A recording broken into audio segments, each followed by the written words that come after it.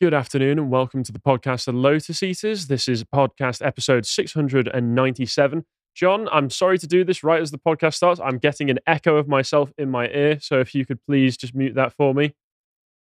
Is that gone? No, that's still me going. Sorry about this watching from home right now. I'm just going to have to do that. Apologies for that, folks. I'm your host today, Harry, joined by our special guest, Nick Buckley. Good afternoon, everybody. You're not getting it in your ear as well, are you? I was getting other people talking in my ear. Yeah, that's what it was. Is it gone now? I pulled my thing out. I don't know. Okay, we're both doing the same thing. Apologies, we're a very professional setup now, you can tell, because we've got the big fancy screens in the background. Anyway, today what we're going to be talking about, we're going to be talking about the Huw Edwards fiasco. We're going to be talking about the holy trinity of wokedom, and then we're going to finish it off with the story about a strange reaction that's been done to a film that is actually just about preventing child sex trafficking, a Hollywood action, well, not even Hollywood, an action film, where people have had very strange responses to it. But before we get into that, we've got a Rumble live stream coming up later on today where Callum and Carl will be talking about Tumblr taking over a school. I still don't know what this is about. Carl and I spoke about it very briefly on the podcast. I'm not even sure what Tumblr is. Oh, I wish that I was also had no idea what Tumblr was. I know it's a social media app, but I don't know what it is. It's one of the worst. People say bad things about Twitter, which are completely reasonable, but Tumblr is far worse, or at least was. I don't even know what's going on right now. But yeah, they're going to be talking about that. So tune in live later on at 3:30 on Rumble. You do not need a subscription to be able to watch that. And with that out of the way, is there anything you would like to say before we get on with the news, Nick? Just for people watching, I now write articles for Lotus Eaters. So get onto Lotus Eaters, check my bio out, and there's loads of articles on there from me. Yeah, lovely. And with that, let's get into the news. So first thing we're going to be talking about today is how I can't believe that the Sun would do this. Can you believe that the Sun would do this? Spread lies and malice about an innocent and completely anonymous BBC presenter doing bad things that then turn out to have some potential truth to them. Obviously, what we're talking about is Huw Edwards, which is still full of allegations, and we can't say anything for certain right now, but it seems that the BBC and a lot of the other media apparatus in the UK has decided they are going to close ranks, even those outside of the BBC, which is one of the interesting things I've noticed about this. So for anybody who forgets about, was it 10 years ago, 10, 11 years ago now? Was that when all the Savile stuff came out?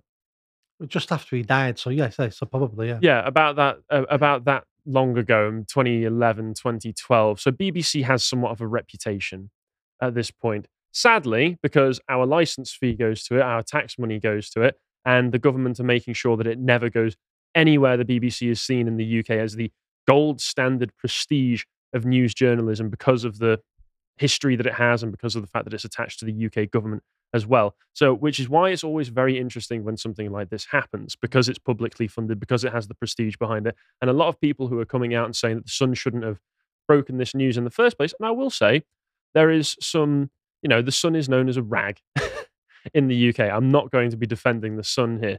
There was some sketchy stuff about how they were going about breaking this news, and there were some questions that were asked about it.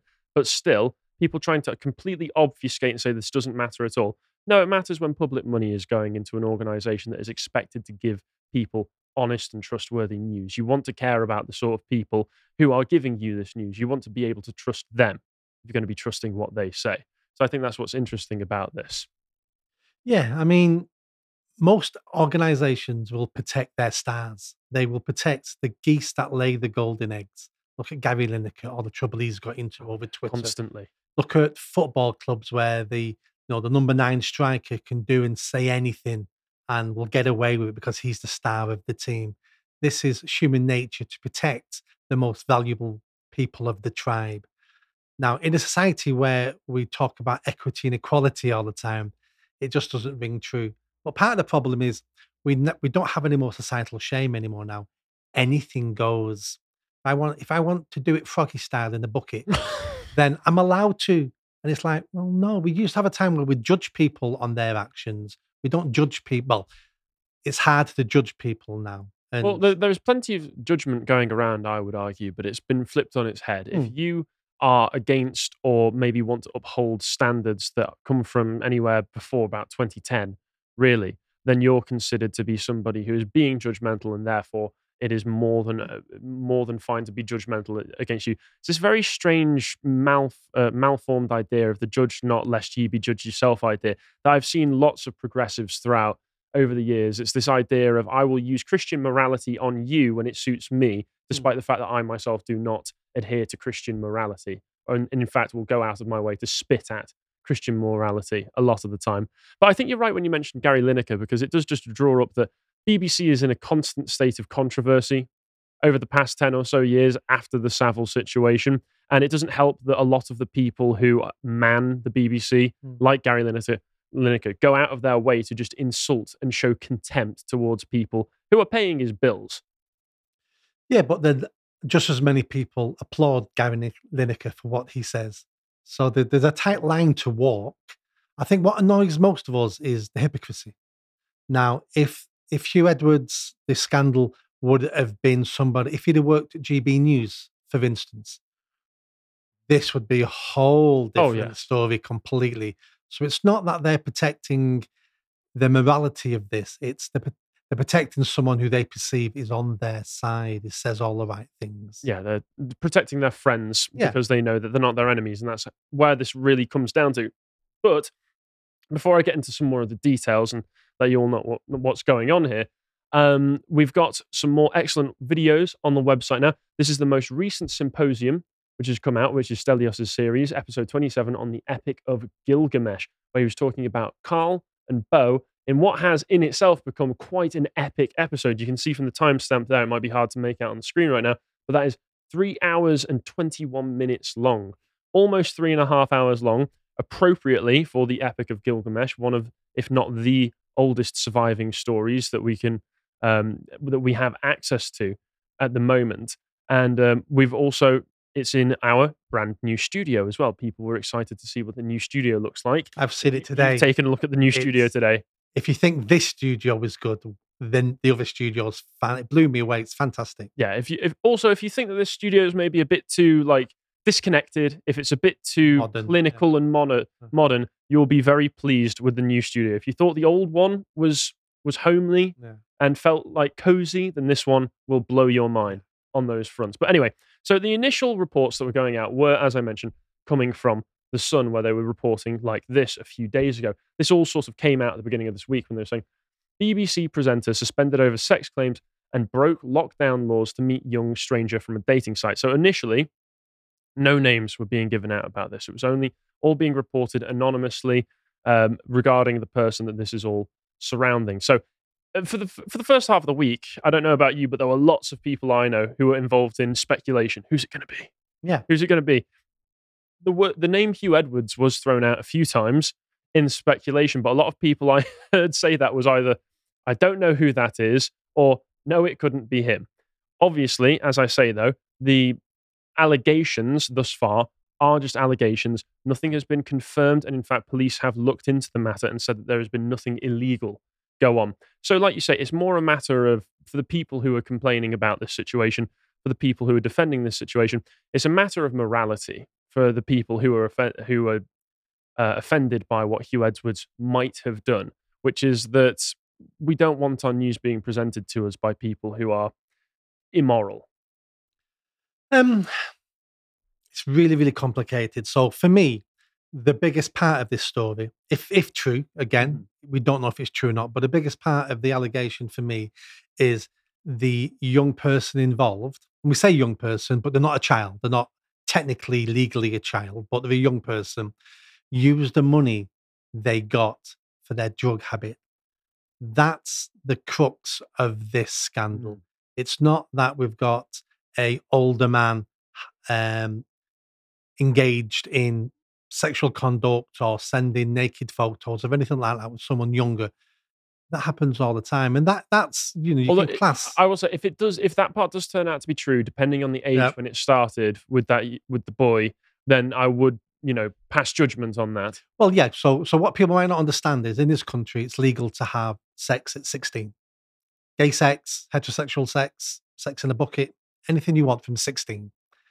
Taking photos of somebody under the age of 18, sexual photos, is illegal. Mm.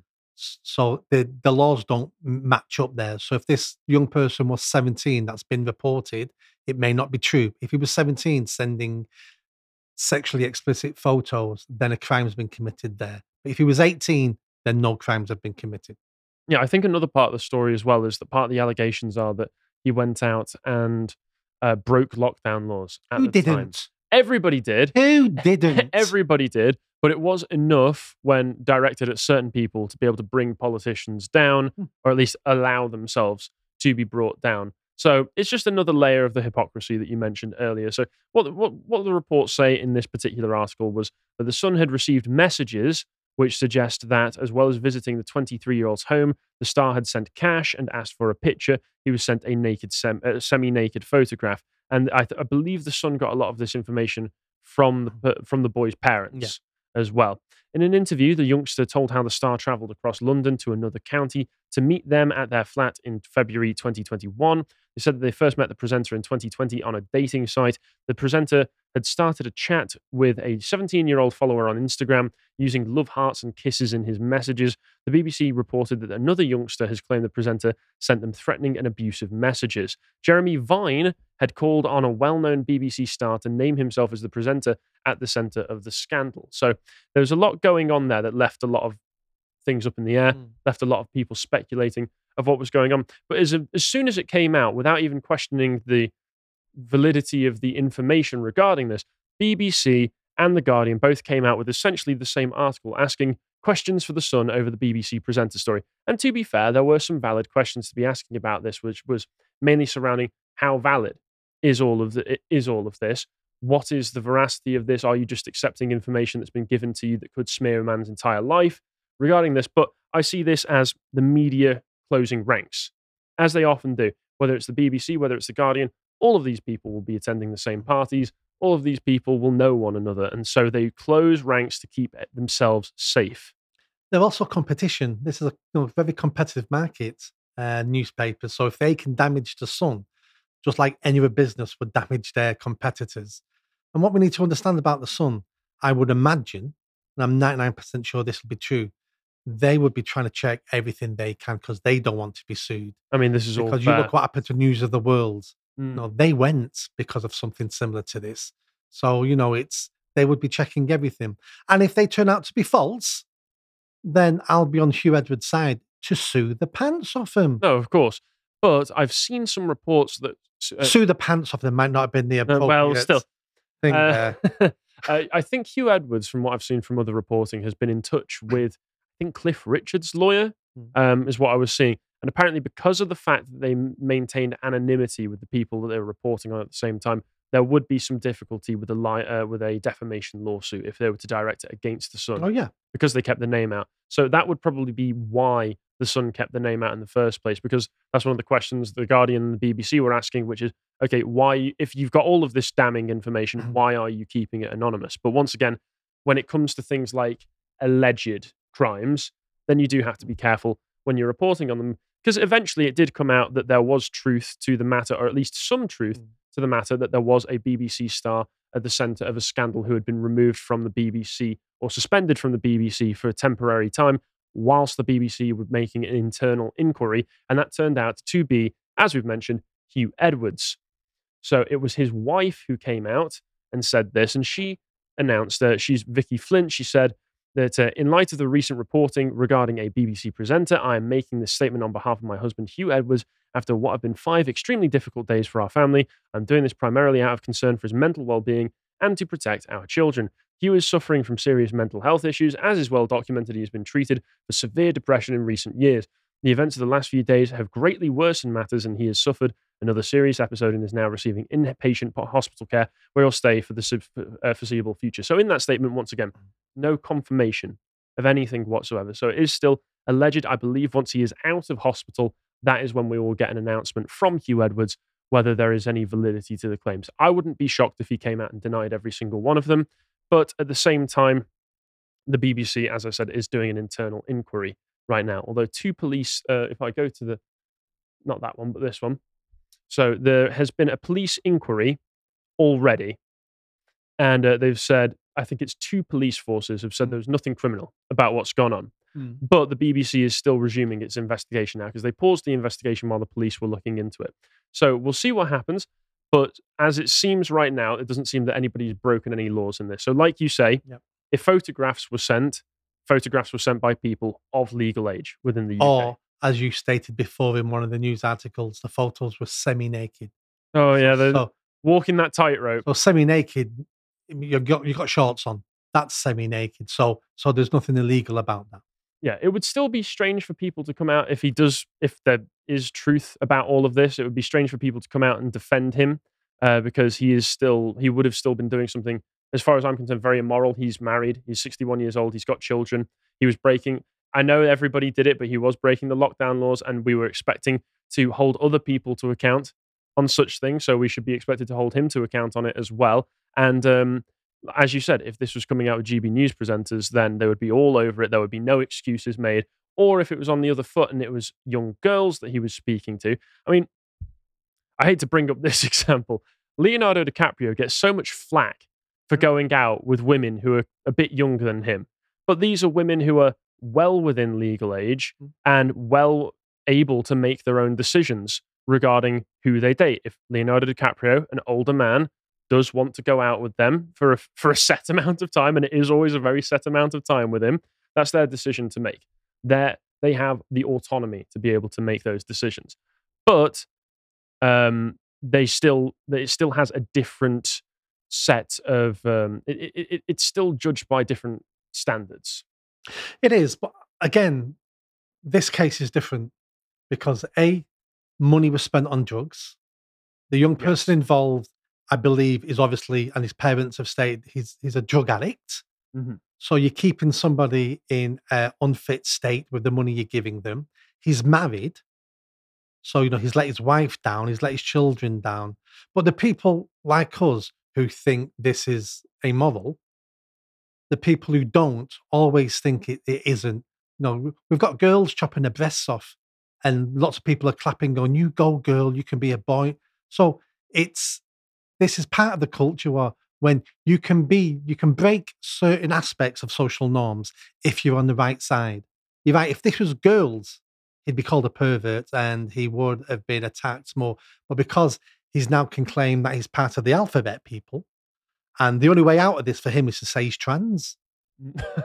Well, no, actually, I don't want to paint all of them with the same brush here, but I will say when you look into it, it is remarkable how many male members of the alphabet soup go out of their way to defend the kind of relationships where you have a much older man with a younger boy. Obviously, in this circumstance, the police have said there's nothing criminal about it. I have seen many cases. Peter Tatchell, for instance, has gone out of his way in the past to excuse relationships that people that he knows have had when they were an incredibly inappropriate age. There's a very infamous clip of him going around I've seen it. where he's talking about one of my friends started when having sex when he was 9 with much older men. Yeah. He says it was perfectly fine. Therefore, we should just take his word Yeah. for it. As if people aren't able to post hoc rationalize these things in their mind and say, because you don't want to feel like you're out of control in your own life, especially at that sort of age. So, of course, you're going to turn around and say, no, actually, I was in full control because it helps to keep you grounded, whether you were or not. You can lie to yourself. People do that all the time. And that side of the alphabet lobby does sadly occasionally make excuses for that kind of behavior. So, like you say, it is very different when it's with younger men rather than younger girls. Uh, I'm not too sure it is. I'm not too sure. I just think there's a hypocrisy there when it is with younger men, because you then can claim that you're a victim and you always should have been gay, but society forced you into a marriage with a woman and you've had kids and you could never be yourself. But now I'm 61 and I feel You can liberated. definitely play that And card. you can play that card and people are lapping that up. And I don't think any of that matters. I think we need to go back to a time where when you marry somebody, you have respect for them and you hold the sanctity of marriage, and you have a life with them, and you're not running around with other people and you're not embarrassing your children. That's what this is about for me. It's not about the sex or the gender of whoever it was before. It's not even the age difference, because who are we to judge an age difference? We shouldn't be judging that. We should be judging people on their self-respect. I certainly won't be disagreeing with you on anything that you just said about the sanctity of marriage. Yeah. I'm very much on board with what you're saying there. One of the other things about this that we've not mentioned so far is that according to some of the news reporting I've seen, there are also other allegations coming out from people outside of this one person whose family have been speaking to the press, which is that apparently other BBC young interns and young staffers at the BBC have been saying that there has been a particular presenter, which might once again be Huw Edwards. This is all alleged still. That might still, who's been sending harassing messages to them and applying pressure to them to get what he wants from them. So that could be related to this as well. And if I carry on, like I said, the BBC has been investigating this for a little bit, and in fact was investigating this before the Sun, the documents were published by the Sun. So once again, when the BBC comes out and starts to trash the entirety of what the Sun is doing, and they know that they're already investigating a journalist within their own organization, they know who that journalist is. They probably knew who the Sun would have been talking about. Therefore, when they start to come out and question, say, oh, the Sun's being so terrible here, like you say, their competitor, but it seems to me to be closing ranks because the Sun is outside of the BBC sphere. It's part of the Murdoch news sphere, isn't it? And the BBC, the Guardian, all of them, they hate the Murdoch branch of the media in the UK. And I'm not a particularly huge fan of them either, just to be clear. But sources have claimed that Newsnight host Victoria Derbyshire has been carrying out enquiries for a while into the newsreader's conduct, according to to the website Deadline. Two BBC insiders claimed that Ms. Derbyshire had contacted multiple individuals, while another downplayed the work and denied it had been an investigation, saying no evidence of wrongdoing was found. So once again, they're restarting this investigation. They're continuing it, so we'll find out what happens in the future. And apparently the parents of the Huw Edwards case have been offered tens of thousands for a Talk TV interview, which is currently being edited for broadcast. So we'll see what happens there. Yeah. And like I say, this is all up in the air at the moment. This is speculation. This is allegation, which makes it funny to me that a lot of members of the news media, outside of just the BBC itself, but also going into GB News and a lot of the much more lefty commentators they have, are treating it like this is set in stone. This is what actually has happened. Huw Edwards has done these things. Now it's time for me to make excuses for them. Very, very strange, because if we go here, so outside of that, first of all, we have Alistair Campbell, who is a big fan and friend of Huw Edwards in the first place, saying, memo to the BBC. Interesting how he phrases it like that. For those unaware, Alistair Campbell was essentially head spin doctor for Tony Blair. Yeah. Is that how you'd characterize him? Yeah, saying, stop playing the game your enemies want you to. Relegate the Huw Edwards story so low down the bulletins it disappears. Lead them onto a story of a former PM, he's referring to Boris Johnson here, who said he would hand over all his text to an inquiry. This is regarding the COVID controversy with Partygate issues with Boris, failing to do so in defiance of a court order, which is what you should have done earlier in the week. Stop confusing the public interest with what the right-wing rags say the public are interested in. Interview police regarding why they investigated Huw, but not a PM defying High Court. It's interesting to me that Alistair is basically just laying out there how outlets like the BBC can just manipulate the news. Well, all you need to do is just push it down and then push this other one up. Yeah. And I know this because I was the spin doctor for Tony Blair. I know how all of this works. So that's nice and revealing there. There's a clip in a TV program called Yes, Prime Minister. I don't think I've watched that. You need to watch it. It's fantastic. It's from the 80s. There's a clip in it where the Prime Minister is talking to his top civil servant going, there's this big story is going to come out about, an MP or something. What can we do? What can we do to stop it? We can't stop it. It's going to come out. Well, what you can do is you can deport 72 Russian diplomats and say they're spies.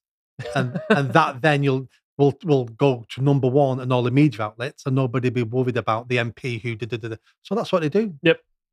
That makes perfect sense to me. And it's just shocking to me how open they are about how they manipulate the news, especially because I forget what the name of it is, but the UK government actually has essentially a kill switch that they can do. That if they don't want any of the news to report on a particular story, they can just send out a memo to every newspaper in the country and say, just don't report on it. And they have to abide by it. Bo knows the name of that, but I cannot remember the name of that particular kill I switch. would imagine it's very hard to do. I'd imagine you've got to tick so many boxes. It has to come under the Official Secrets Act. I imagine there's a lot more to it than just we don't want you to report on that. Potentially, Yeah. potentially, but the government's very shady. I don't trust them. Don't trust them as far as I can throw them. As I mentioned, Alistair Campbell's good friends with Huw Edwards, so he has great incentive to run back up for him if any of this is true. And they are going heavy on the mental health card because for a long time, Huw Edwards has been doing interviews about how depressed he is. But once again, if this is true, I too have experienced depression in my life. I don't immediately go and seek to cheat on my spouse. That wouldn't be my first go, at the very least. And then there are the people who are just making up excuses for it, as if it's all been confirmed in the first place. People saying, for everyone defending Huw Edwards, asking to give him the benefit of the mental doubt, mental health, no crime committed, etc. Ask how you would react if one of these gentlemen were facing the exact same situation. What would be your answer, hypocrites? Well, they would be going against him. This is not an effective tactic, as far as I'm concerned. I misread this originally and thought it said the opposite, so I apologize for that. But there are people doing the other thing. That are doing You said exactly what I said to you before. If it was a different newsreader from a different channel, GB Yes. News, this whole story would be spun differently. Yeah, and then there are people like Albie from GB News saying many religious conservatives seem to be forgetting what the Bible says. Here you go. This is what I said. Yeah. I'm going to hold you to the standard of the Bible, Yep. despite the fact I wouldn't hold to it myself. Yeah. I hate this. I hate it when people do this. Very frustrating. But he's just saying, "Oh, just forgive and forget. Just forgive and forget." That's what I flipped through the Bible. It's a bit of a long book, but that's the only thing that I took away from it. Very frustrating when people do this. Tom Harwood, as you would expect. This was when people were still speculating. I have a feeling that because this person in question is a liberal BBC type and the newspaper that highlighted this is The Sun, we're getting some very different reactions to the story on different quarters, blah, blah. What it's worth, I think the liberal BBC supporting Welsh nationalists has been wronged in this play so far, and I think that regardless of his politics. Okay, great statement.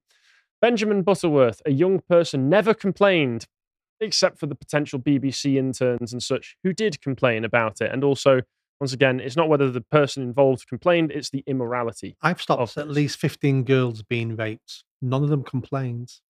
We just uncovered it. Yeah. You don't need the person to complain in the first place for the action. A lot of the time, they don't know they're a victim. They don't know they're being abused and being victimized. You can convince a young person on many levels, on many things. Just because they don't complain doesn't mean they're not a victim and they're being abused. Yeah, and there's other stuff regarding this, but I think that's all we need to cover. But just remember that the institutions who are tasked in the UK with giving you trustworthy news are often staffed by untrustworthy people. And I say that regardless of whether the allegations regarding Huw Edwards are true or not. That's just a carte blanche. That's how I take it. Don't trust the BBC. Shock, horror. I know. It's very shocking to come from me, but there you go. Let's move on to the next segment, shall we? My segment. So you've got the first image up. So I'm going to discuss the holy trinity of wokedom. So the first question is, what is woke? Have you got a definition for woke? Top of your head, nice and simple. Mine is anti-white, anti-European.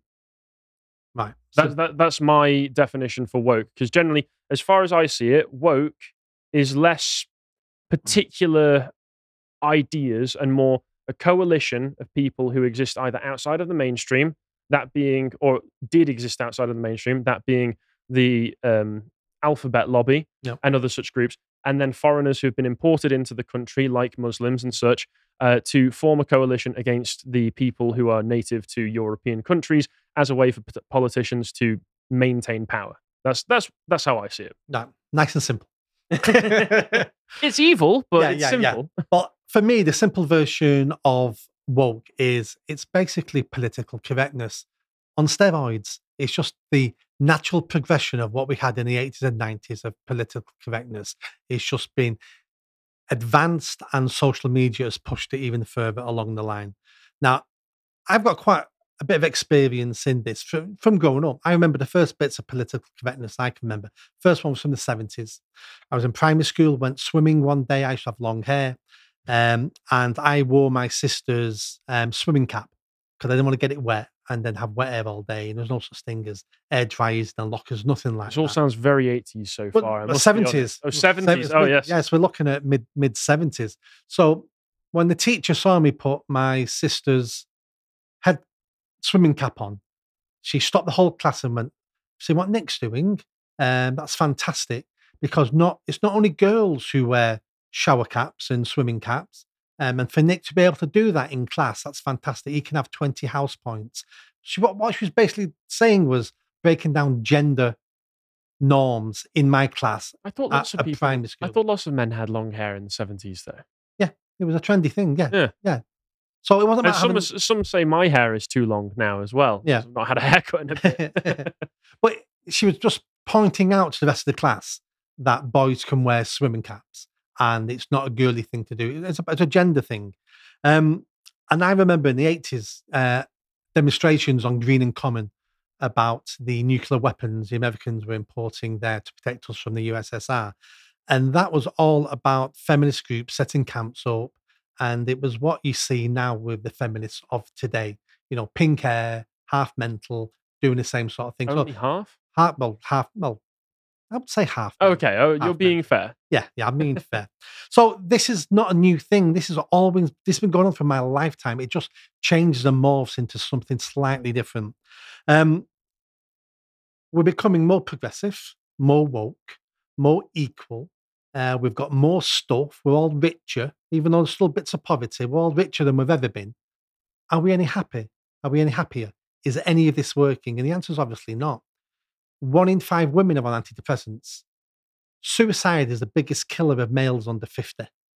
So it's like none of it's working. Why isn't it working? Because none of these ideas actually produce a better society. It just fragments society into Christians against Muslims, gays against straights, blacks against whites. And you cannot build a harmonious community or country when you're fragmenting people all the time. Is there a reason for that? Well, we all know the reason. It's all about revolution, and we're going to get to that in a little while.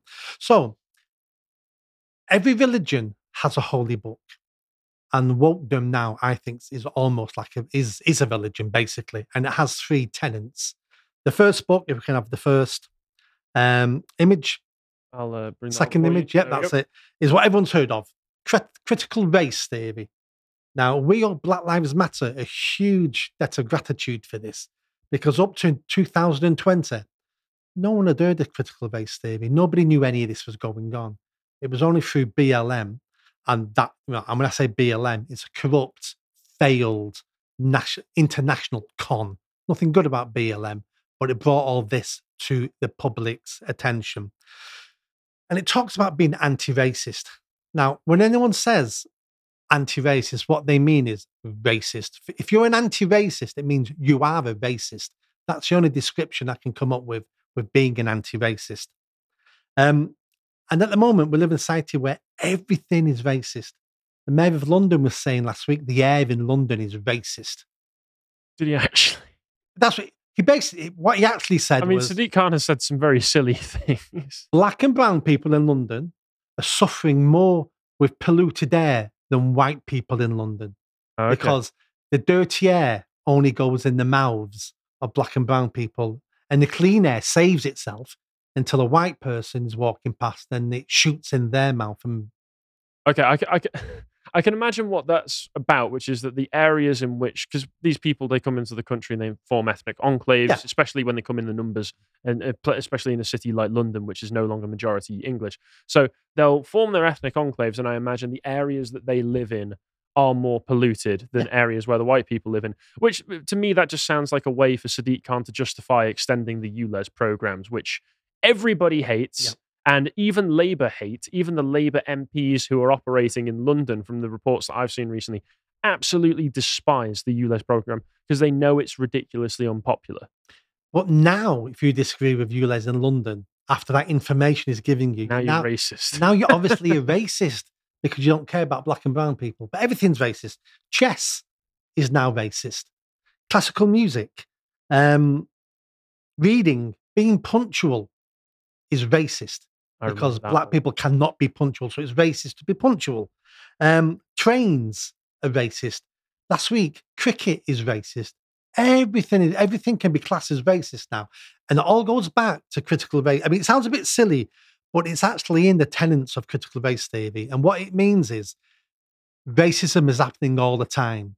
So it's not, the question is, did racism happen? That's not the question. The question is, where and how did racism manifest itself in that situation? Because racism is everywhere. And if you can't see the racism, it means you're a racist. You've got to look and find where it is. It's always lurking. It's always there. And there's a great description of this. A black man and a white man walk into a shop at exactly the same time. You've heard this. I think I've heard this one before. At exactly the same time. The shopkeeper looks at both of them. Who does he serve first? The white man or the black man? Who would you serve first? Either way, it's going to be racist. Yes. So if he serves the white man first, that's because he sees white people as more superior and they deserve a better service. Oh, if he serves the black man first, it's racist because he doesn't want a black man not being served first and wandering around the shop because he could be stealing things.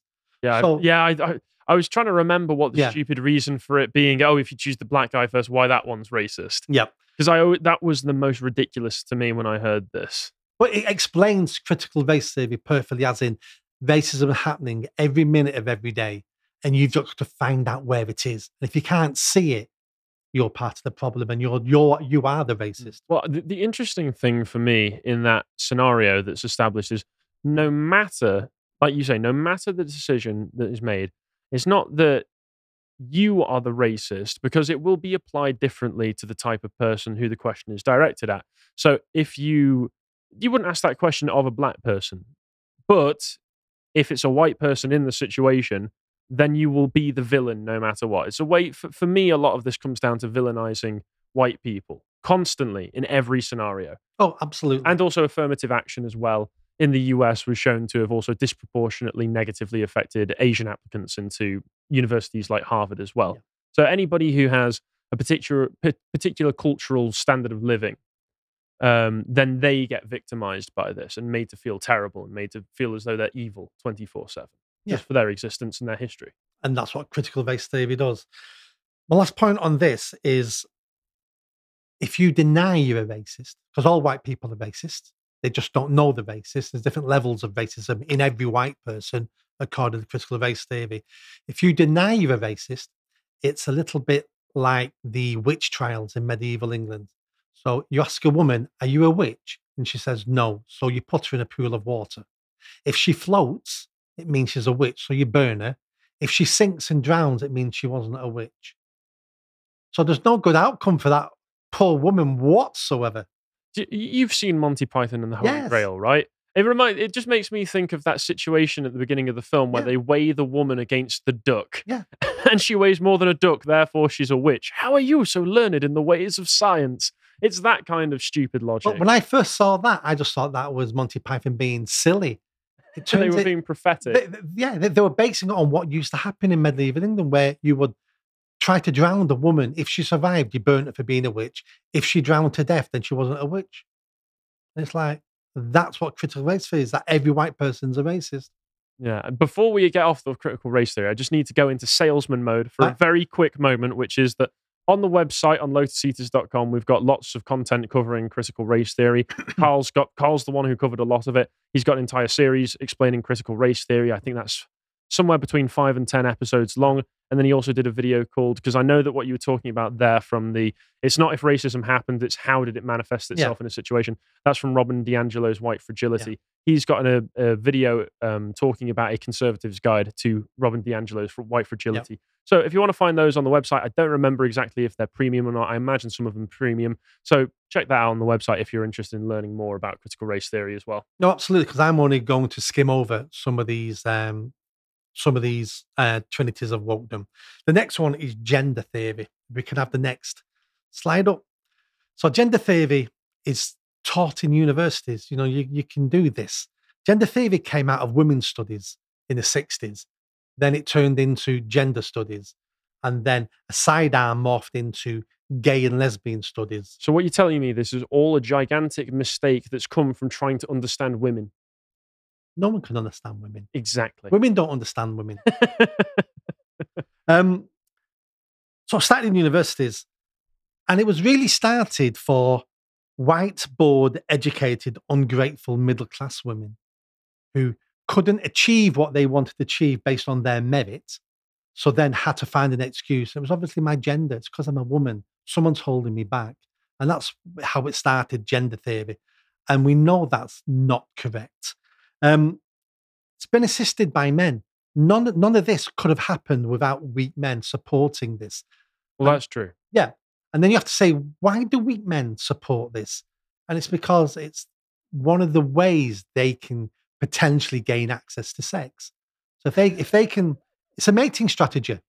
So if they can support these half delusional women, and then we're halfway getting dates, halfway being their partners, halfway getting married, halfway to sex. And it's a mating strategy. Men will do almost anything for access to sex. I've laughed at so many girls' jokes in the past, told them they were beautiful, told them they were funny, lied out of my back Dobbing teeth. yourself in, are you? Yes, Yeah, just fair. because that's what men will do. And it's part of our strategy. I have seen men debase themselves in the past on behalf of getting female attention. So any bloke who's watching this video right now, you know you've done it. We've all done it. You know what you did. And do you know what? It's fine because every man's done it over the last 100,000 years. So there's nothing to be shameful about it. That's what we do to impress women. We're always trying to impress women. And so we will lie to them sometimes. Does my bum look big in this? Well, I'm not going to answer that question truthfully, am I? Well, that's a difficult question now because beauty standards have flipped. I don't know if you want a yes or a no to that question anymore. There is no yes or no to it. The answer is I don't know because you always look beautiful. Oh my! You've practiced that. Ah, You've said that so many times. The sincerity I got from his eyes and exactly. So gender theory goes into there's no such thing as a man, no such thing as a woman. We're basically born as empty vessels, and then society and cultural norms impose things upon us. And then as children, we start going down to the path then of being a man or being a woman. But at the beginning, we were empty vessels, and we know that's not true. All the evidence is in. Social scientists have done experiments with boys and girls. They're born as a boy or a girl. If you've got children, you can tell straight away the boys and the girls, and it's built in us. There's such things as biological sex, and the brain makeup for those sexes are there. And for people who don't understand this, you just need to ask people, what is a woman? Because that gets you the answer. And people who believe in gender theory will say, well, a woman is anybody who says they're a woman. But what is that? Well, it's a woman. But what is a woman?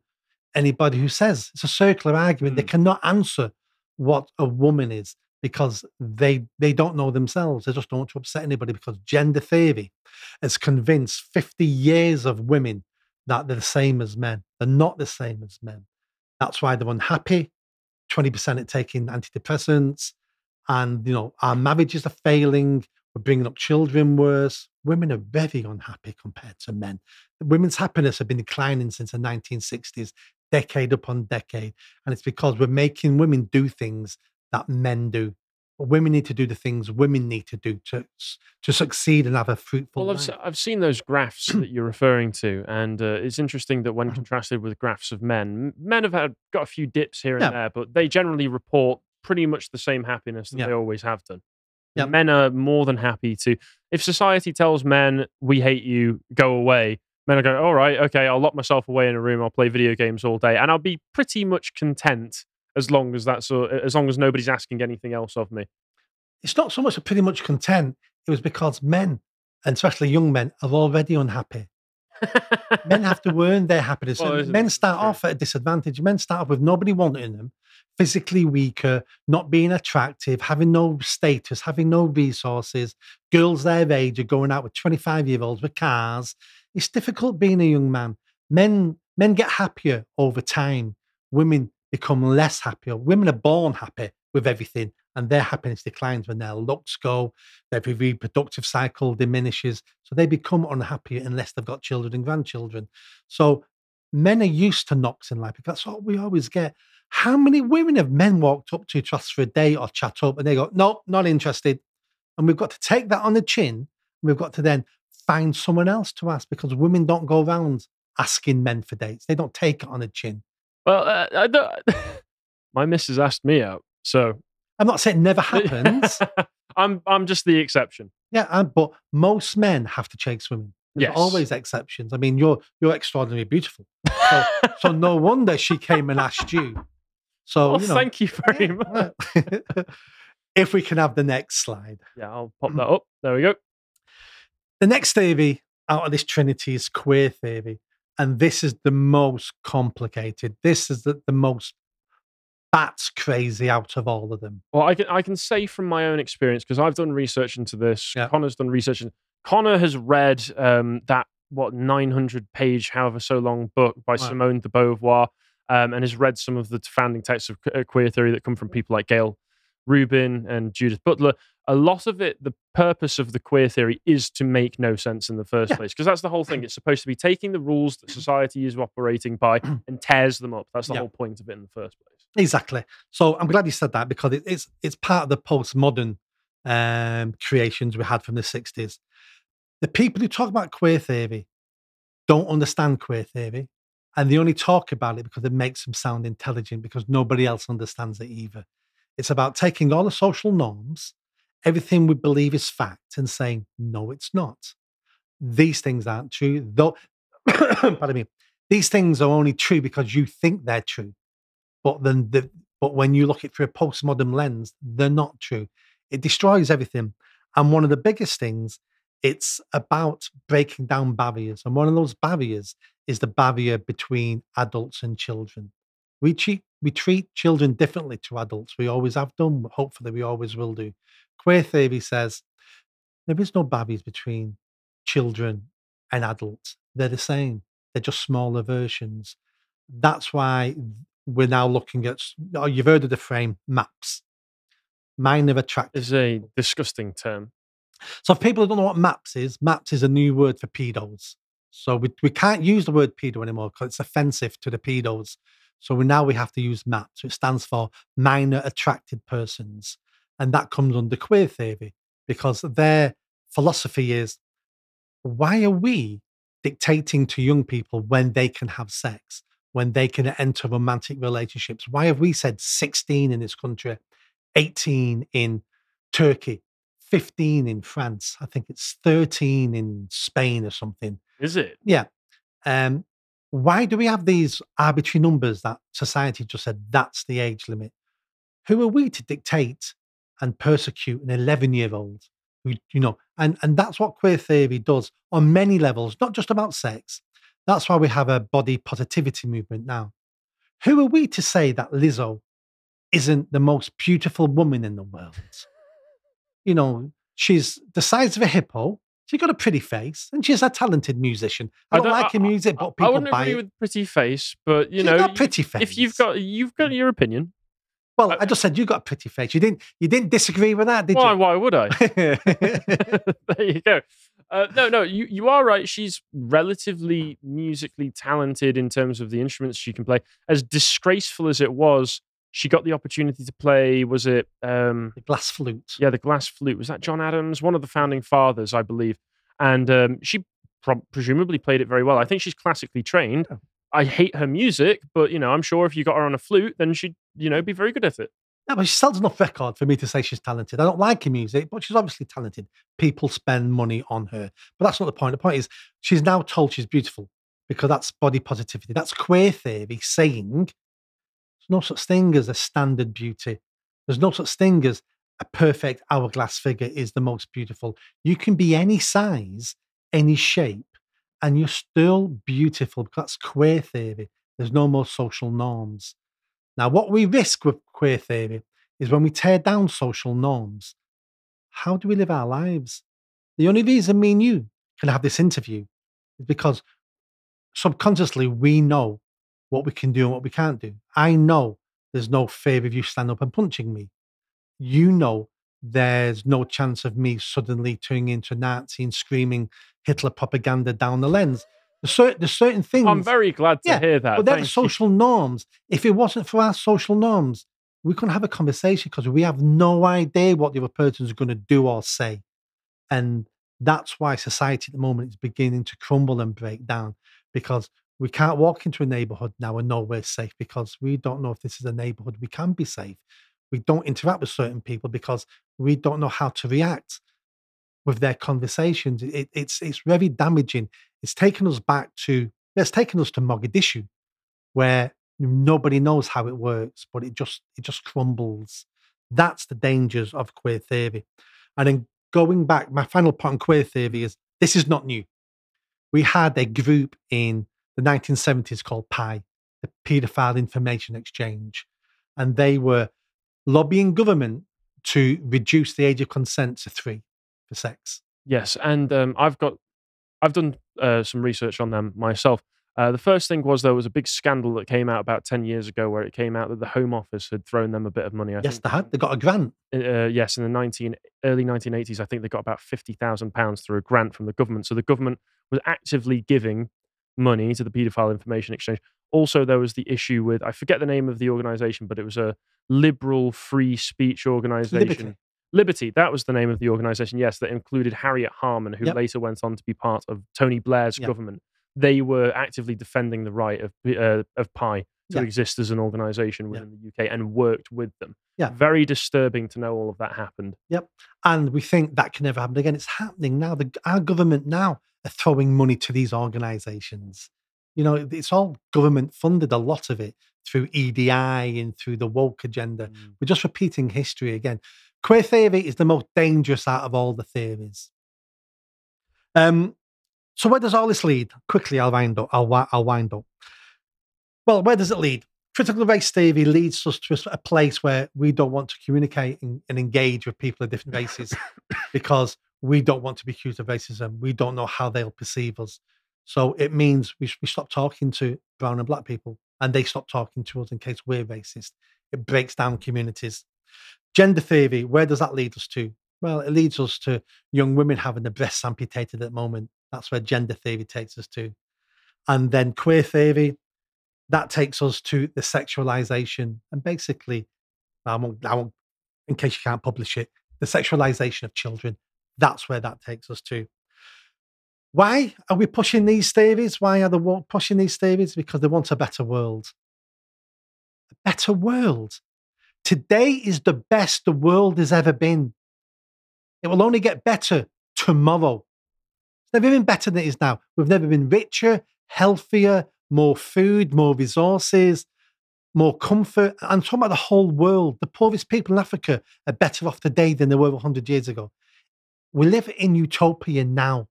But what happens is some people don't think this is good enough.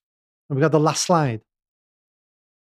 Some people, normally fat, blue-haired, woke university lesbians. I'm not saying she's any of those things apart from the blue hair. I just thought it was a good fat photo. as well. From the camera angle, yes. Yeah, it's the camera angle, I'm sure. Some people think they can do better. Some people say, let's tear it all down because what we have at the moment is terrible and we can start again from scratch. It's taken us 100,000 years to get where we are today. And people like her think they can do it in a couple of years. Sorry, she's staring at me. If she's not one of those people, then I apologize. I just found the picture. She might be a lovely person. And thought it was a great picture with this, the grimace and everything. But we make changes, small, tiny tweaks to our community and our society, not by tearing it down, burning it to the ground and starting again with a Marxist revolution. So be wary of the trinity of wokedom. All right. And with that, let's move on to the last segment. She's gone. She's gone. The Eye of Sauron has left, thank goodness. Yes, so let's talk about Sound of Freedom. Sound of Freedom is a film that has come out recently, which is showing the events of people in real life. I think the name is Tim Ballard, a man whose exploits helped to break up sex trafficking rings across South America. It will have some embellishments as part of the story because anything based on a true story will have some embellishments. It will not actually accurately present how these things go down because I'm sad to say if you expect a purely accurate film on how a true event went down, you're not going to get it. People are going to be horrified when they hear what actually happened in the events behind Yeah. Braveheart, for instance, which is a notoriously historically inaccurate film. But it's been very popular. People have been really It's enjoying it. entertainment. It's not a documentary. Oh yeah, people want to watch a film where the bad guys are child and people traffickers and they get what's coming to them, given to them by righteous, well-adjusted, strong men. Yeah. That's the kind of film that people have been yearning for. Hollywood's not been doing a good job of that. No. Hollywood has not been doing a good job of that for a long time. And because a film has now come out, which is giving the people what they want, which is bad guys are evil and they get what's coming to them, newspapers like The Guardian and the liberal media have decided that what they want to do is now smear this as being QAnon paranoid conspiracy. And all I can really say to that is, what an odd thing to say.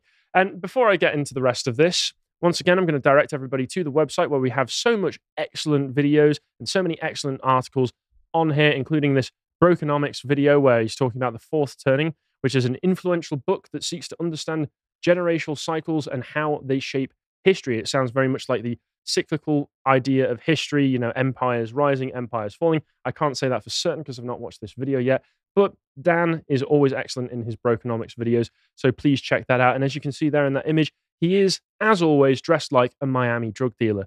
So if that's not enough reason to watch this episode of Brokenomics, then I don't know what's going to convince you. Anyway, so there's been some bad news for Hollywood over the past few weeks, is they keep releasing films that everybody says, I don't want that.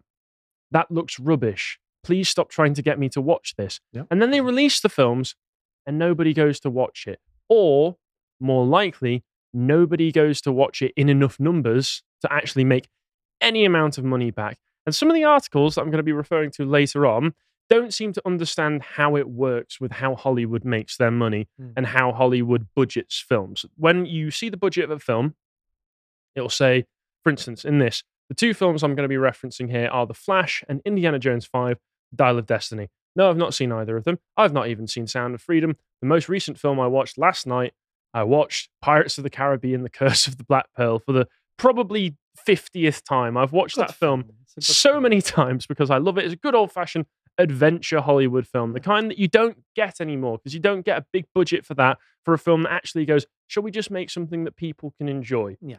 You're not going to get a character like Captain Jack Sparrow anymore, and you're not going to get a film like Pirates of the Caribbean anymore because it's set in the Caribbean during British colonial times. You know, if they made it right now, it would need to have some insufferable subplot about slaves being freed or all of the horrors of colonialism. And they went, no, we just want to make a good action film starring pirates. Yeah. And that's all it needed to be. But I've not watched any of these, and I don't want to, except maybe The Sound of Freedom.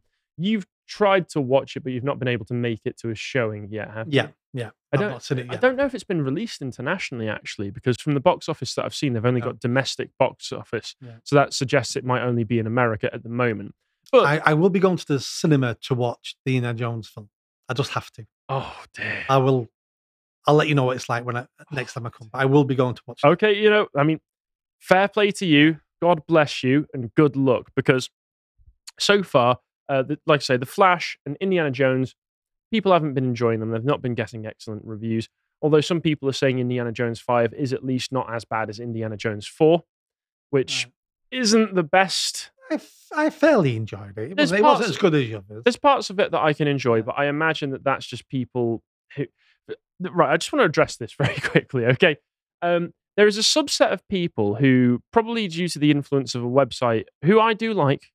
I've got to put that out there, called Red Letter Media. Are you aware of them? They did back in 2009 what they called the Plinkett reviews, where they put a character on called Mr. Plinkett. He's an old crotchety man who does disturbing things in his spare time. And they really, really ragged on the George Lucas era prequel films of Star Wars, and they did the same to the George Lucas and Steven Spielberg Indiana 4.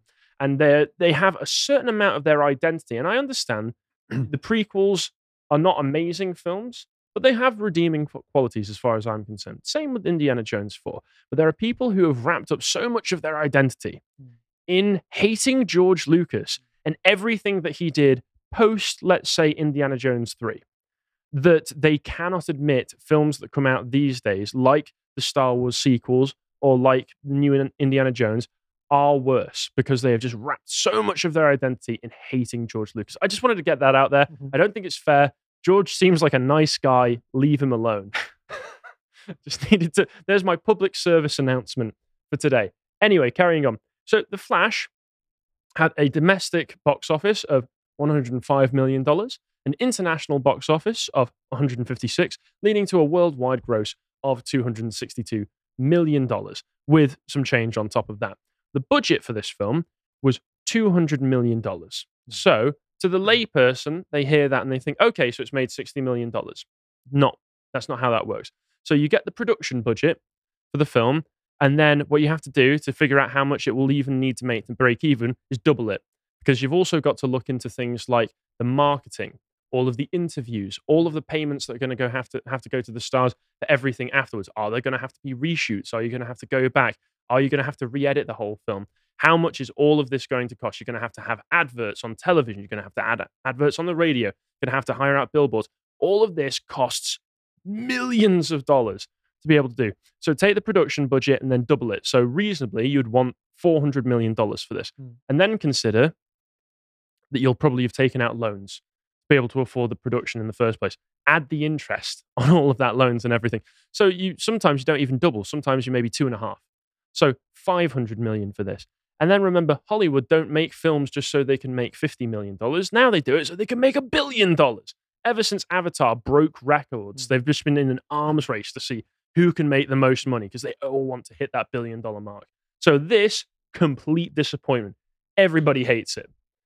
Indiana Jones and the Dial of Destiny. This had a production budget of about $300 million. How they make it so expensive, I don't know. Worldwide, $258 million. So they've not even made back the production budget just yet. And this is very disappointing for all the bean counters over in Hollywood. And it's because people just don't want to go see these films anymore. People are tired of being insulted by the films that they go to watch. I don't want to spoil too much for you, but I have seen some reviews of this film. And there is Phoebe Waller-Bridges plays a new female character who is taking the place, essentially, of Indy. And I think what people don't want to watch, certainly I don't want to watch, is an 80-year-old Indiana Jones failing to be cool and being emasculated by a younger, stuck-up, annoying woman. Yeah. You know, Indy had cool female characters in all the other films, or at least in the first three. I mean, what was it? Marianne came back for the fourth one? Yeah, Kevin Black actress. Yeah, that. And she was fine from what I remember. You know, it was nice to see her back. It was nice to have a nice full circle story for Indiana Jones. But that's just not what happens in these films now. Then they go, oh, you had a full circle story for your character. They had a complete character arc. Well, guess what? We're going to revisit them. They're a miserable, failed old man now. Like, look at Luke Skywalker in all the more recent Star Wars films. He's a miserable, failed old man who's not supposed to be aspirational. He's horrible. He's evil. He's basically just like your grumpy, racist granddad. You should hate him. Instead, look up to this young, amazing, strong, and powerful, independent woman. That's what they do with these films. And it's infuriating, but this is something that's been going on for years. I'm just repeating lines that people have been saying for years now. But they're also hoping a spin-off with her. That's what that's what they're trying to do, because he's doing no more. But can they do a new franchise with her? No. Even the people who I've seen who gave positive reviews of the film said, yeah, I didn't like it very much. Yeah. So if they're looking, because everybody watches Indiana Jones for Indiana Jones, because he's cool, because he's fun. But The Sound of Freedom had a production budget, I've checked, of $14.5 million. So let's say about $30 million overall to be able to break even. Tiny. It is very small nowadays for how much.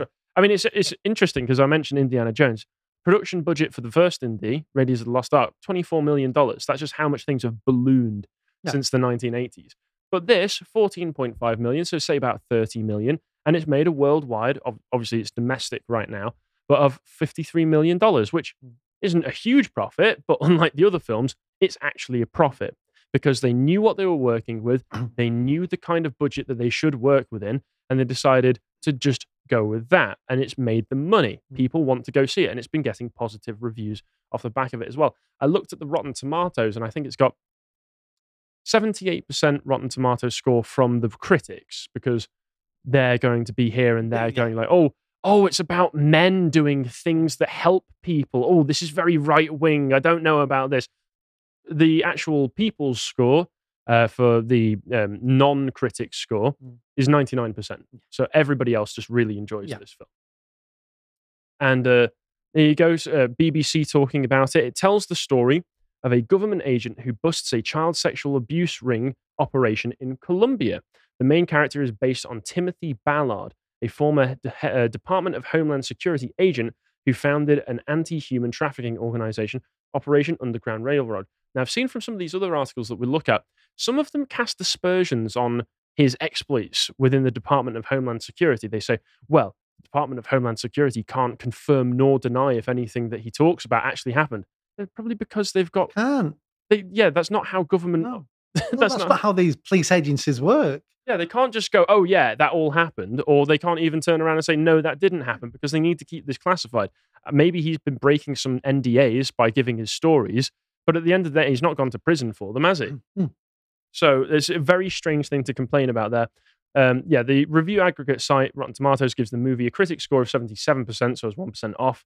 The film star, and this is where I think some of the controversy has come in from outside of the film, because it seems like, to be fair, this particular star, Tim Caviezel, who's starring as Tim Ballard's character in this, has said some strange things. He said that he's talked repeatedly about some of its more bizarre themes. He attended a QAnon-themed conference in 2021, has appeared under a number of times on Steve Bannon's podcast, which is nothing to, say he's bad for, but then also called QAnon a good thing. Now, I don't know enough about QAnon personally to comment on that. So make up for your own mind whether that means that he's a weird conspiracy theorist or if he's on your side. It just means now we don't like him. Yes, it's an excuse for these sorts of reviewers to turn around and say he's not on our side. That's what it is. And using the language of the movement, he warned that a big storm is coming and also referred to the mystical qualities of adrenochrome, a chemical that QAnon fans falsely believe is being harvested from the brains of child victims. Now, I'm not saying that adrenochrome is a real thing, but I will say that the elites literally got caught having a child sex ring with being orchestrated by Jeffrey Epstein and Ghislaine Maxwell, who went down for child sex trafficking in a ring of people doing that, where she was the only person who went down and nobody else got took down for it. So who was she trafficking these people to is a question that we'll be asking forever. You can make up your own minds of who you might think was involved in that situation. But, it's very difficult for me now to look at articles like this from the BBC and articles from The Guardian, like we'll see in a moment, where it calls it a big conspiracy theory when we know that this happened. And we know that this does happen. Not even just in the big scale like that. There are countries like Colombia that do still have this sort of thing happen to them. So just going out and saying, oh, it's a paranoid conspiracy theory movie, it's very strange. What an odd thing to say for something that we know actually happens. It's almost like you want to downplay this whole thing. Well, things like this, I mean, I don't know if this is true, and I've never heard of this bit before, but let's look at what we do know is true. If you are born an albino in Africa, the likelihood of you being snatched off the street, killed, chopped up, and eaten as medicine by other people is quite high. Having your hands I did not know that. Yeah, there's documentaries on it. If you want to think about what we will ingest because we think it'll have some sort of positive effect, powdered rhino horn, tiger penis. So if someone said to very rich people, we're going to suck this chemical out of a child's brain, it'll kill the child, but then you can ingest it and it'll make you younger or it'll make you live longer. Well, that wouldn't surprise me if some people would do that. No, I agree that it wouldn't surprise me that if people would do that either. Not that I'm saying that I can guarantee that it does happen. I have no idea. But we know some of the things that did happen. So once again, trying to downplay all of this just because of the fact that it lies on the opposite aisle of where you want to be politically seems very immoral to me. Carrying on, Angel Studios has denied links to QAnon and distanced itself from the remarks of the star of its surprise hit. So these will be the people who actually made the film. If I scroll down for this, there you can see on the right, yep, that's Tim Ballard in that picture there, the person who the story is based on. Very interesting figure. Every actor has their opinions, and many have said controversial things, said Mr. Harmon, the studio president. For us, it's not about that. It's about getting the message out there. Right now, there's children who are suffering. Very admirable. Yeah. far as I'm concerned, because Hollywood doesn't make films like this anymore. They would prefer to shove strong, independent woman down your gullet and make you beg for more, rather than actually make interesting films that people care about. Here's the offending Guardian article. Sound of Freedom, the QAnon adjacent thriller, seducing America. Getting lots of nice buzzwords in the title there so that everybody goes, oh, this is a bad person film for the bad people. And A white man a hero? I know. We've got to get rid of these films. Jesus, we do. I know, it's so terrible. If it was being the same thing being done by a strong black woman, then maybe we could accept it. But no, with this guy, And he's helping brown children. I know. This is white savior. I'm leaving. This is white savior right here. He's got blonde hair. He's got blue eyes. I'm disgusted. I'm sorry. I love the rhetoric that's used here. Type the word "Sound of Freedom" into Twitter. Decent people who wish to live good, happy lives should, under no circumstances, actually do this. And the search will yield dozens of triumphant reports crowing about the improbable victory of a film by that title over the likes of Indiana Jones at the box office this week. Now, what I'd recommend after reading this next paragraph is for the person who wrote this article to reverse the video about 10 minutes and listen to my spiel about how films actually make money, because he really needs it, bless him. It says, that's not strictly speaking accurate. Indiana Jones and the Dial of Destiny had already been out for 5 days, the first 3 of which out-earned Sound of Freedom's opening day take, when the new independent thriller came to theaters on Tuesday. But for a fleeting moment, while the intended audience of Indy's latest outing was presumably spending time with their families and friends at barbecues, an unoccupied fandom, rallied by the star Jim Caviezel, claimed the day with a $14.2 million gross versus Dial of Destiny's $11.7 million gross.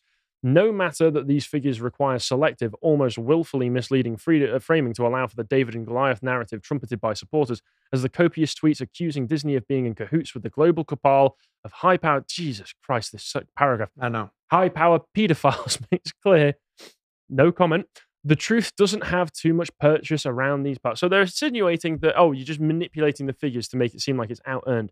Nobody's saying that it's out-earned. People are saying it made a profit, which Indiana Jones so far has failed to do. Once again, reverse this video, figure out how movies make their money and how much actually gets spent on these films, and then come back to me, please, Mr. Guardian journalist. And they also talk, here's some other choice select quotes I've got here. The uninitiated may not pick up on the red yarn and corkboard subtext pinned onto a mostly straightforward extraction mission. So it's right wing because of the fact, once, like we mentioned, there's a white man and he's helping brown people. Therefore it's evil and right wing. Make it make sense. And yet a coating of plausible deniability covers a film. So once again, it's not saying nothing explicit. It's just, here are these events happening in a way that you can understand and empathize with. Therefore, it's evil, according to this.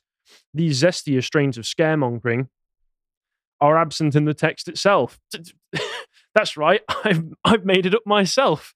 But they lurk in the shadows around the film, outwardly non-insane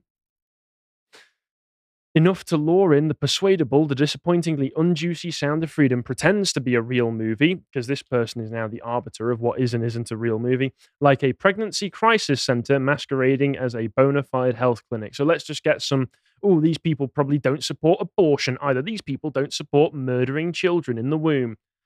Okay, no, I don't actually. Thank you for noticing. Though we differ on the culprits and causes, everyone agrees that child trafficking is indefensible. Then they're getting a nice... They had to say that. They had to say that at the end. It's the final paragraph. If I just scroll all the way down over here. By the way, we also don't support child trafficking. Just in case anybody was confused by this article, The Guardian does not support child trafficking. And we know they don't, because they reported on this in 2018. The film is set in Colombia. Yeah. I would assume that this might be the actual child sex trafficking ring that they are talking about in the film that Jim Ballard was involved in taking down. Here's an article from 2018 about a child sex trafficking being rife in Colombia's picturesque city of Cartagena. Did you read that article? I read through most of the article and it was shocking. harrowing. Army captain raping women across Cartagena, taking them to tattoo parlors to get his initials tattooed under the breast. It's horrifying. Dozens and dozens and dozens of them. Yeah. And this is the sort of thing that happens in places that the Sound of Freedom is dramatizing, yes, but it's based on true narratives. So The Guardian reports on these things, but then turns around and says, but if you make a film about it, if it's too right-wing for us, if the implication of the film is too right-wing for us, no thank you. Similarly, Rolling Stone, my favorite, came out and said that it's a superhero movie for dads with brainworms, dropping QAnon again. To be fair, once again, with the QAnon stuff, this actor might not have done himself any favors bringing that up in his own personal life, but that's his personal life. The film has nothing to do with QAnon. This one as well. Why anti-trafficking experts are torching the sound of freedom. Once again, if you want accuracy in films, sorry to break to you down. I'm sorry to break this to you. Braveheart is not actually how it went He's down. raising it as a problem, even if half of it's made up. Let's say the whole film's made up. Does it matter? He's still raising a real issue that's happening across the world. Child sex exploitation. Yeah, but what is it that Hollywood cares about? What is it that Hollywood cares about while all of this is going on and their films are being tanked while films that people actually want to go and see are succeeding? Well, they're saying, we're on strike. We're on strike because we don't want to be replaced with AI. And neither do the writers. And the writers want to be paid more. We all want to be paid more. Nobody wants to be replaced with AI. And I don't say this because I actually think that it would be good in the long run. But as far as Hollywood productions go right now, if most of the people involved in them, certainly the writers, were replaced with AI, I would expect we would get much better films. Yeah, I mean, let's be honest. Most of the films Hollywood produce could be done by AI. Every rom-com, every action film could all be done by AI. What couldn't be done would be the human interest stories and some of the original films that be like, oh, that came out of nowhere. What was that about? Matrix would be a good Yeah. example of something that just And comes out. I would never want films, not necessarily Hollywood. I think Hollywood should crash and burn, to be perfectly honest. But I would never want films to be replaced by robots making films for us because it would remove the humanity. Obviously, it would. It's going to happen. But Marvel absolutely could put it on a. It's already on a production line. But if they just had the AI doing it, I would imagine we'd probably get better, more logically consistent stories than we get nowadays. I've not watched Marvel. Well, it all depends who in some programs point, it. though. So if you've got AI and you program it to be a woke superhero film, you're still going to get a piece of rubbish. Yeah, but with that, that's everything I wanted to talk about regarding this. If you get the opportunity to watch Sound of Freedom, I'd say it seems like a film worth supporting. Yeah. So I'll try and watch it as soon as I get opportunity to. Seems a film you're going to watch and you're going to be entertained. You're going to sit there and you're going to, deep down inside, you're going to want to be that man. You're going to convince yourself you would do the same as him in that situation because you're a real man. It'll be you want to be aspirational. aspirational and you're doing good. You're protecting the tribe. You're improving the world. You're improving communities. And they're the sort of films men need to watch more of. Yes, absolutely. And with that, let's go on to the written comments because I don't believe I'm going to put this back in now, John. I'm hoping that the echo's gone away. You can talk to me now, John. Hello. I hope. Oh no! Don't talk to me like that. Not right in my ear, John. Please. No, I know they can't hear you, but I can hear you. But you are beautiful. Thank you. I'm being harassed. Is what I'm going to say into the camera. I will blink twice to let you know I'm in danger. Okay, there we go. We don't have any video comments today, do we, John? No. So that's all right. We'll go straight into the written comments. First, though, I will just give a big shout out to our top donor for today of Justin, who donated £100. Thank you very much, Justin. We really appreciate that. We'll read some of the comments now, though. So Russian Garbage Human says, Nick, absolute pleasure to see you back. You're welcome. Thank you. And Christian Anderson says, are you sure there's voices in your ear, Harry, and not just in your head? I heard them too. Yeah, see, Nick heard them too. Therefore, if one of us is going crazy, we're both going crazy. So there we go. Wigan Survivalist says, Harry, will you do a review of Sound of Freedom with Connor and also Oppenheimer if you and Connor get the chance? Sound of Freedom, I would absolutely do a review with Connor. I love reviewing media with Connor. He's a great guy. Oppenheimer, I'm tired of Christopher Nolan films. I don't care. Christopher Nolan, he's made some films that I really enjoy, but his films are so long and they're so slow. I don't know who he is. What films has he done? Christopher Nolan, you might be most aware of him for the Dark Knight trilogy. He did Batman Begins, Dark Knight Rises. He did Inception. Yeah. My Personal favorite film of his is one of his really early ones. I think it's his second film is Memento, Yep, I if you ever remember that. watched that. Yep. What else has he done? He did Interstellar. Right. Oh, actually, no, Memento is joint first with The Prestige as well, if you've watched that. That was an amazing film. Yes, that was a The others fantastic were all film. okay. That was Yeah, amazing. The Prestige is fantastic. And then what else did he do? He did Dunkirk. Mm.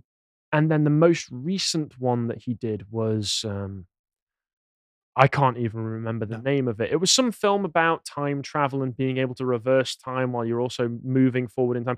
The main character of the film was called Protagonist. Right. And I thought to myself, I don't want to watch that.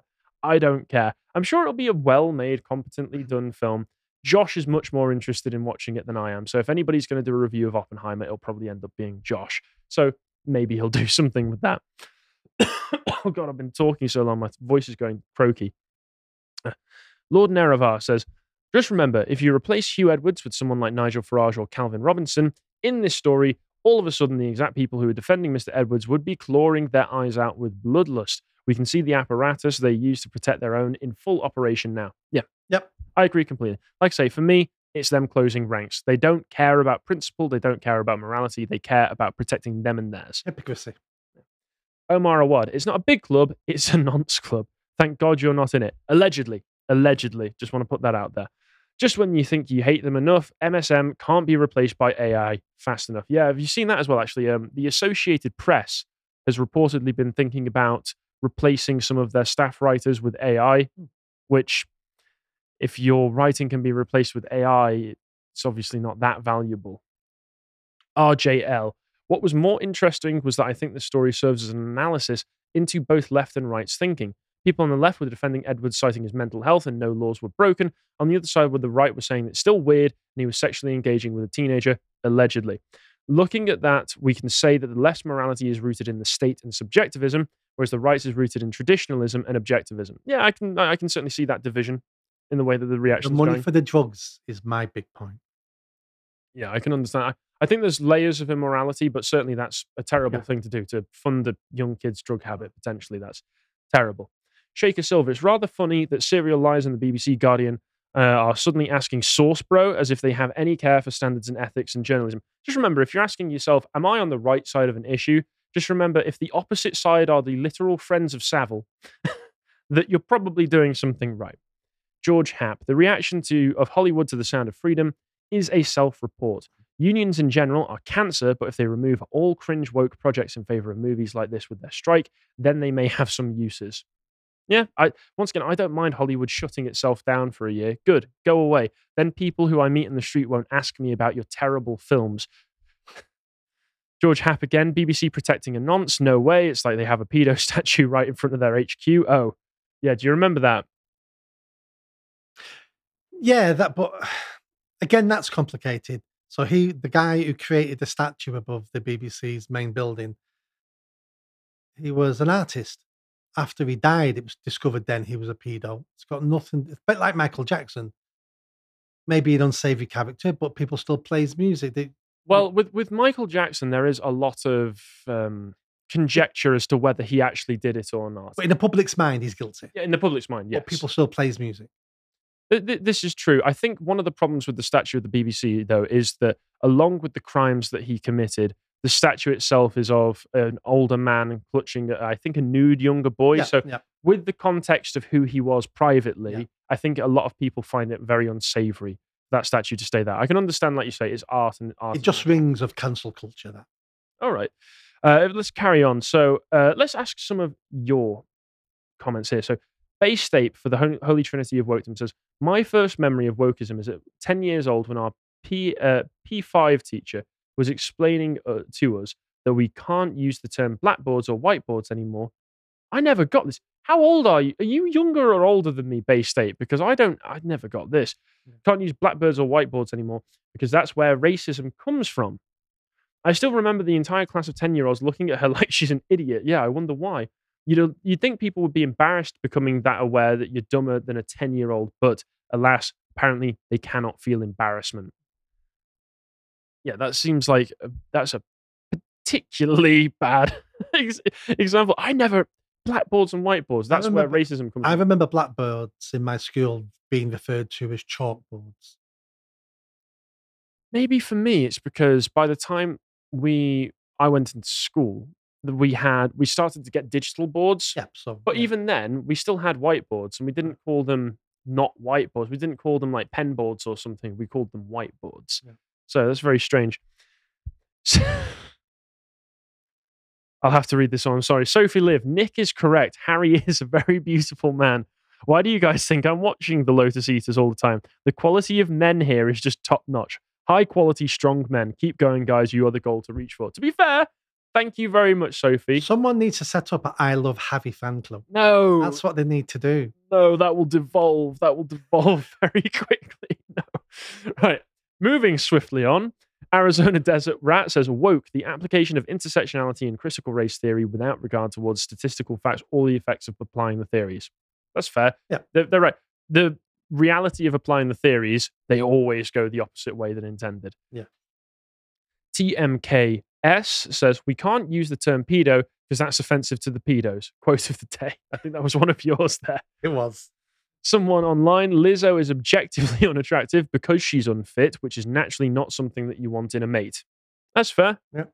Joan of Arc, been saying wokeism is a non-theistic religion for many years. One thing woke and LaVey Satanism have in common is that it's the non-theistic part of them that the rest of us tend to have a harder time wrapping our heads around. Other similarities include a heavy dose of Gnosticism and everything that flows from that.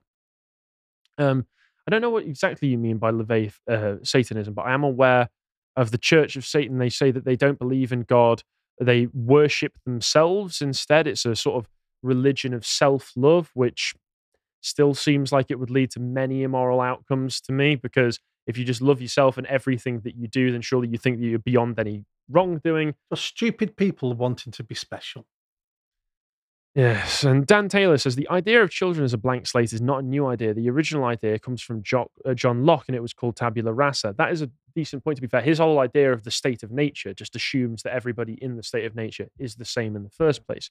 Children being seen as fully formed miniature humans was a common idea from the Middle Ages. That's very interesting. Thank you for that. Omar Awad. They have so many rights they can't remember what it's like to be wrong, like a sort of pro-choice paralysis. They can't find a new cause to champion without becoming lunatics. I wouldn't even call most of what they get in the woke lobby rights. They get privileges, and they're used to being given privileges constantly by all the way from when they were children, by their parents. Like you say, a lot of them are middle to upper middle class. Come from privileged backgrounds. So second they don't get they want, or even just get told no in a situation, off with the fairies. They snap. They do, but it's also because the white and middle class, there's no victimhood for them. So they don't want to be middle class and white. So therefore, I need to be gay. I need to be part of the LGBT community. I need to be an ally because I'm just white and I'm just straight and I'm just middle class. Some of it is that projection of trying to be something a bit more special. Well, I mean, I think you can take pride in your identity if you want. If you want to just acknowledge who you are, it's the fetishism of victimhood, Hmm. which is what comes with it. Because even if they don't attach themselves to the, oh, I'm gay, I'm this, I'm that, they'll still go with, like you say, the critical race theory aspects of it, where I'm an oppressor because I'm white. But then again, by putting themselves in that position, they're still putting themselves above you because I recognize what Yes. I've done. I know that I'm a bad person, which makes me, in fact, A a good better person. Yeah. Not even a good person. It makes me a better person than you, is the attitude that I always get from it. RJL, I got asked, am I a racist, half jokingly at work recently for simply talking about what I'd seen driving in the morning. Someone had put up a massive sign saying, migrants are leeching our country. Fair. The word is just used by smarmy intellects to other people and outcast them from society. Well, yeah, it's a word that's got a smell to it. Mm. And if you use that word on somebody else, it puts a smell on them. And it makes them feel bad, and it makes the people around them not want to associate with them. It's a really awful way of trying to socially isolate people. But it's beginning to lose its power. All those words are losing their power. I can certainly hope so. Yeah. Brian Tomlinson, is London air racist? I used to arrive home after a shift in town wearing the black face of pollution. Derek Power, woke is cultural Marxism, which is modern Gnosticism. All right. And RJL says, under what an odd thing to say, he says, Harry, a guy who played a guitar in a pirate band, likes Pirates of the Caribbean. Go figure. Hey, listen, man, I'm a simple man. I like what I like. Yeah. Pirates are cool, okay? And the outfit went well when I had really long hair. Right. I could probably get it back now, actually. But Ross Diggle says, Hollywood hate the sound of freedom because it's like sand. It gets everywhere and it makes them uncomfortable and difficult to traffic children. I'm like, there you go, Harry. I paraphrased Attack of the Clones for you. Thank you very much. George Lucas would be proud. Rose Gunella says, I don't think George Lucas is a bad person. He just has nobody left around him willing to tell him, no, George, that's a bad idea. If Jim Henson hadn't died, maybe the prequels would have been better. Jim could have told him, no. That might be true, but I still think there's a lot in the prequels to really enjoy. So I'm willing to go back. I'll watch them soon, and then I'll let everybody know what I think of them, and I'm probably going to come back loving them even more. Jar Jar was robbed, I tell you. Anyway, I think that's all we've got time for right now. So we've got the live stream on Rumble coming up later on in about an hour's time. So once again, you don't need a membership for that, although if you want to subscribe to the website, please feel free to do so, where Carl and Callum will be once again talking about Tumblr taking over school, which should be interesting. And before we sign off, is there anything you'd like to say to the audience again, Nick? Not just follow me on Twitter. At Nick Buckley MBE. There we go. Lovely. Thank you very much for coming in again. It's been Nick, fun. It's always a pleasure. Thank you very much for tuning in. We'll see you next Monday at 1 o'clock British time. So take care and have a great weekend, everyone.